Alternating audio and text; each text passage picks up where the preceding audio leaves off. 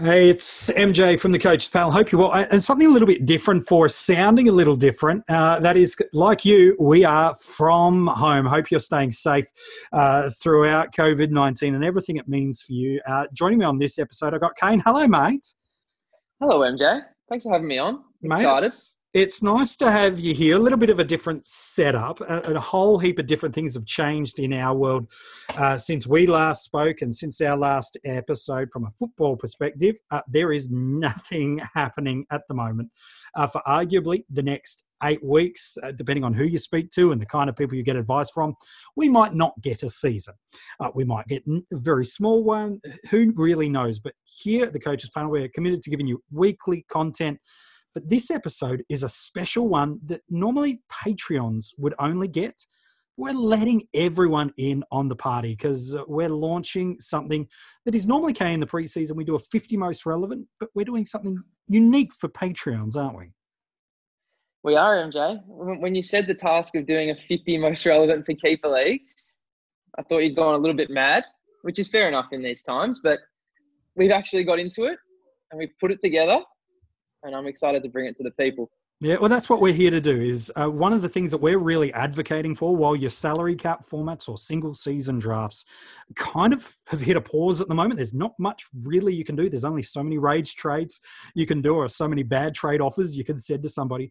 One of the really big things we're advocating for between now and the start of footy, which could be next year, or it could be a lot later on this year, is why don't you and your mates start a keeper league of whatever size and shape and form it can look like. And maybe we should talk about some of that in a second, Kane. That's what we're really advocating for. So you can still have that fantasy footy outlet, because in this world, look, there's a lot that's changed for us. But one of the reasons, Kane, I think a lot of people love playing fantasy footy of any formats is it's kind of an outlet and a release from some of the pressure that can come about our normal everyday life. And here's what we're suggesting as an option to kind of have that escape from a pretty crazy world at the moment.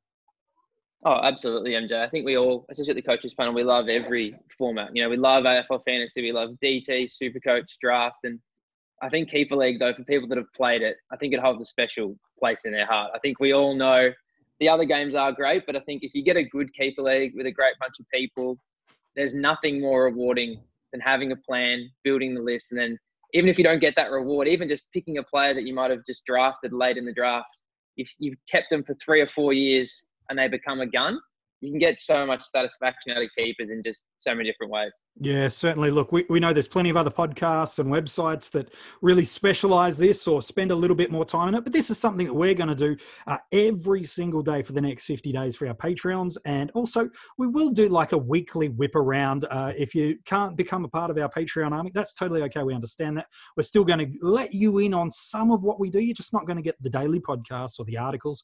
You'll just get little glimmers into what we're doing. So you'll get some level of understanding. I suppose, Kane, we should probably go right back to the start, shouldn't we? Is when we talk about a keeper league, what's the very premise of what that is?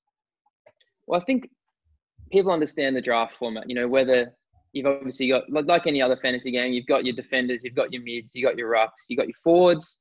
But the thing about a keeper league as well is that there's usually a set number, whether it's 12 players, 15, 18. That's the beauty of the whole keeper league, isn't it, MJ? It can be any one of those numbers, and they're all have massive implications on how you build your list. But the great thing is, you know, you pick that number, let's just say it's 10, you've got a squad of 30. When the season's over, instead of a normal draft where it's just completely over, you put it to the side and you regroup for a totally new draft next year, you have to make a hard call of which of these 10 players am I going to take with me into the following year.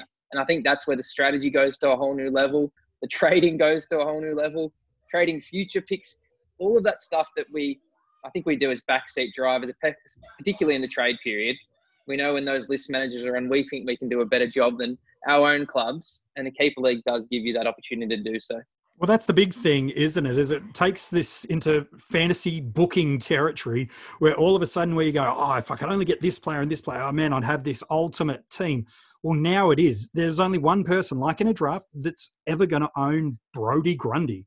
And it is either until you trade him or until he retires. Beyond that, he's going to be locked, stocked, and in your side. And you're right, one of the most rewarding things is if you're picking a player like a Matt Rowell in a brand new keeper league and you ride him throughout your career, or you sell him at the right time. There's so many different strategies to go with. And I suppose the key one that really dictates everything is what's your squad size for the initial draft, and then second, how many you keep. Those two things really determine how you should hit that first draft. Absolutely, MJ. That's the thing. If you've got, I feel like the most typical is about a squad of 30, usually with the 5 backs, 7 mids, 1 ruck, 5 forwards. And then, that gives you four bench players to cover you on the ground, and then another 8 players. And we've been doing the new Patreon Keeper League that you know of. And even some of the guys in the chat were talking about, geez, this is a long draft. We're about halfway through our Keeper League draft now.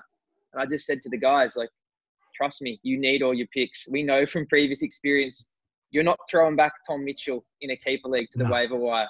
You're not throwing back Sam Doherty. So all of a sudden, you get 3 to 4 injuries to key players at the back end of the year. They go in for surgery. You need that depth just to actually field 18 players. Yeah. And that's where, unfortunately, sometimes you might have to have a 0 just because it might be the end of the year. You got to make that hard call. Do I delist someone that I want just so I can have a player on field, or what do I do? And I think, as you said, the strategies, it's even more unique than any competition because it's just so dependent on your specific league. Yeah, absolutely. And what we're going to do over the next 50 days is we're going to look at 50 players. Now, look, they might not be the 50 in terms of how you would rank them, in terms of how you take them in a draft, especially some of these players early on in the 50, marker, right through to the 40s, early 30s. You might not have to use a pick at that point to get them because, as you said, everyone approaches the draft differently. Some might approach it, the first 10 picks, like a similar seasonal sort of league where it's, I'm just getting the best available, and then change strategies to go young. Or others may approach it differently and go, I'm locking in these 19, 20, 21-year-old guys early so that I have this different approach. So even though we've got this list of 50 who we are saying in terms of how we rank them, it's not a ranking in terms of per where you should pick them in a keeper league for a brand new one. It's more, these are the top 50 prospects as how at least you and I see them at the moment.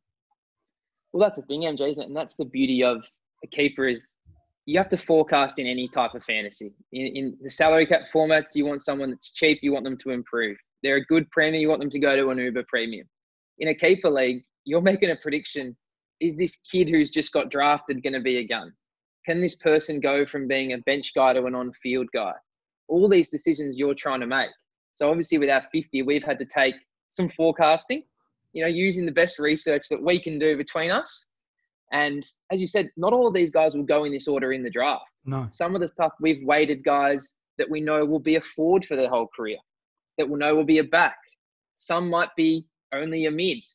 And obviously we know that every position typically has a different amount of scoring. We know that, in most of these leagues, if you're in 10-team league, that's only 10 rucks. Yeah. Whereas that could be 70 mids. So that's why you see a lot of people take the strategy of loading up on the midfielders, which I'm sure we'll get into on some of these podcasts, because you have to weigh that in as well. Every year we're taking these positions. Someone might be a forward this year, but future planning, you have to know they might only be a midfielder.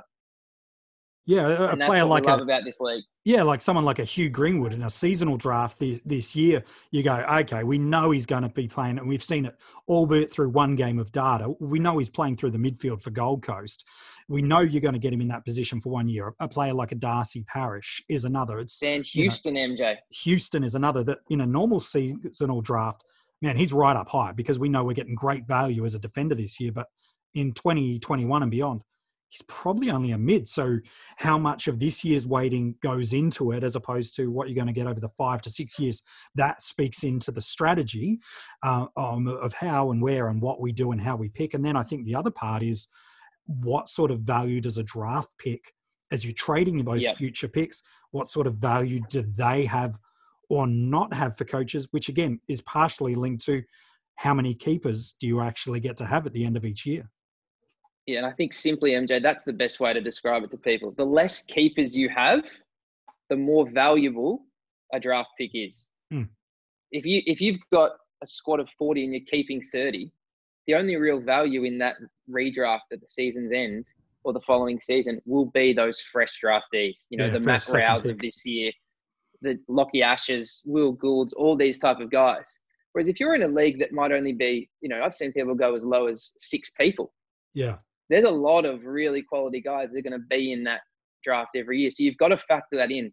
What am I actually going to get access to? Because we know most of the fun of a keeper, MJ, is trading. Yes. And people love nothing more than throwing in future picks. But I think you do have to be smart. And especially if you haven't gone through one before, I think most people initially think there's a lot more in the draft than there actually is.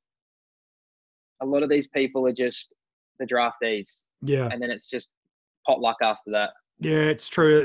It speaks so much into that strategy. And that's why here, while we're kind of in this weird pause moment of the 2020 season, we're saying, let's keep doing this in terms of for the coaches panel and for you as Patreons, whether you're new and just jumping on board or you've been around for a long period of time. We're so grateful for your support in and around that. But we're going to give you this content all of the time. And it's very much going, hey, let's create that outlet for you. You're going to need it this year.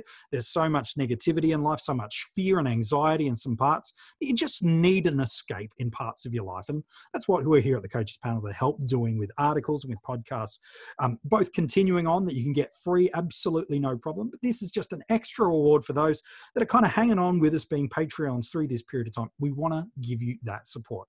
So 50 players. Here's the one thing that we need to let you know about before we do. We're doing 2 things that we're forecasting in this list. Very important that if you have this, you probably think Kane and I have gone troppo. Chances are you think that anyway. Here's the 2 things. 1, we're not counting anybody that's just being drafted. So anyone from the 2019 AFL draft, so the Rouse, the Andersons, we're not factoring them in. Maybe they go inside the first 50 normally, but because we've built a formula, which will talk you through what are some of the ingredients and the factoring through that throughout this 50 most relevant, we've deliberately gone, let's move them out because all that is just pure gut feel or under 18 data. And if we were to do that, blokes like Chris Maston would have been fantastic pickups, a decade ago. So we've kind of removed that out. And then the second thing is we're moving this on the premise that we don't see any footy in 2020. And so we're not counting what we saw in round 1 as any kind of impact to what we've done. So it's 2019. And then behind that, that is the data we've put in place. Because let's be honest, Kane, what we saw in round 1 was nothing really like what normal footy looks like.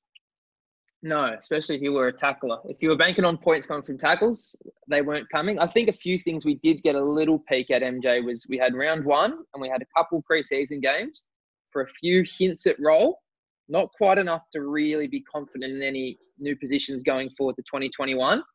But it did just tease us on a few players, and we saw how a few teams structured up. But like you said, in terms of data, you can't take one game, especially when it's not even the amount of game time we're accustomed to. That's so right. I think in that terms of stuff, and just a warning as well that we just did that new keeper, and unfortunately that is what it sorts the average by just automatically, is that 2021 one game sample size. So I know Jack Viney was staring a lot of people in the face thinking, 132 from shortened game time. He'll be good going forward. And he may be, but I would just say take a little bit of extra time. Look at 2019 in particular. Yeah. And just get that sorted if anyone is going to start a fresh keeper league up. Yeah, absolutely. So that's what we're saying. Start up a brand new keeper league. Take that long form draft where you've got 12, 24 hours per pick. So you can still keep talking about footy with your mates. The best format we find for keeper leagues is Ultimate Footy. There's so much customization around squad sizes, about how you can do the trading when the trade deadlines are. It's for us in terms of keeper leagues, it's the superior format. I would certainly encourage you to do that. I know other of the formats do offer it, but this is certainly by far the best that works through it. And between now and really the next 50 odd days, Kane, we're going to spend a lot of time together. I'm so sorry. That's all right. A lot of time on keepers though. And I think that's the thing, MJ, isn't it? Like the more you've done a few keepers, I've done a few keepers, they're all so different. You can obviously take a few grains of information from each one, but every one I do, I realize something else I could have done better for the next one. Yeah. No, it's true. Every I think single that's one the can appeal improve. of it. Yeah, there's never a perfect set science to it. Like any draft is, you can mock draft and and plan and prepare, but with so many different coaches, and every new coach has a different strategy and has a different variance that comes in that changes everything for us. So it is really, really key, and we'll talk about all those strategies for us from now and the next 50 odd days. So tomorrow, here's what's going to happen. If you're part of the Patreon community, you'll get a daily article from myself and Kane. You'll get both of our takes on every single one of these players, and you'll get a podcast from us as well. If you're part of our regular fantasy footy community, this is what you're going to get from us. You will get weekly podcasts from us where we'll let you know who the players are in the order. We'll whip you through, but it's going to be very quick analysis. So you'll still get visibility on what it is. We understand for everyone, whether it be life or financial circumstances, a lot has changed for a lot of people in the past few days. We still want to make sure you get access to our content, just an extra reward for those that are behind our Patreon army. So here's what it is. Tomorrow, the articles start. Tomorrow, the podcasts start. And at 50, there's a player we didn't quite argue about, but I think there was a period of time. Let's be honest, MJ. He wasn't in the list at first, was he? He wasn't in the list at first. And then when you look at the data and you go, oh man, based off some of our formulas, this guy probably should be in the top 20. And then a little bit of reality kicked in. Who is it? That's it. We're going to tell you about it tomorrow.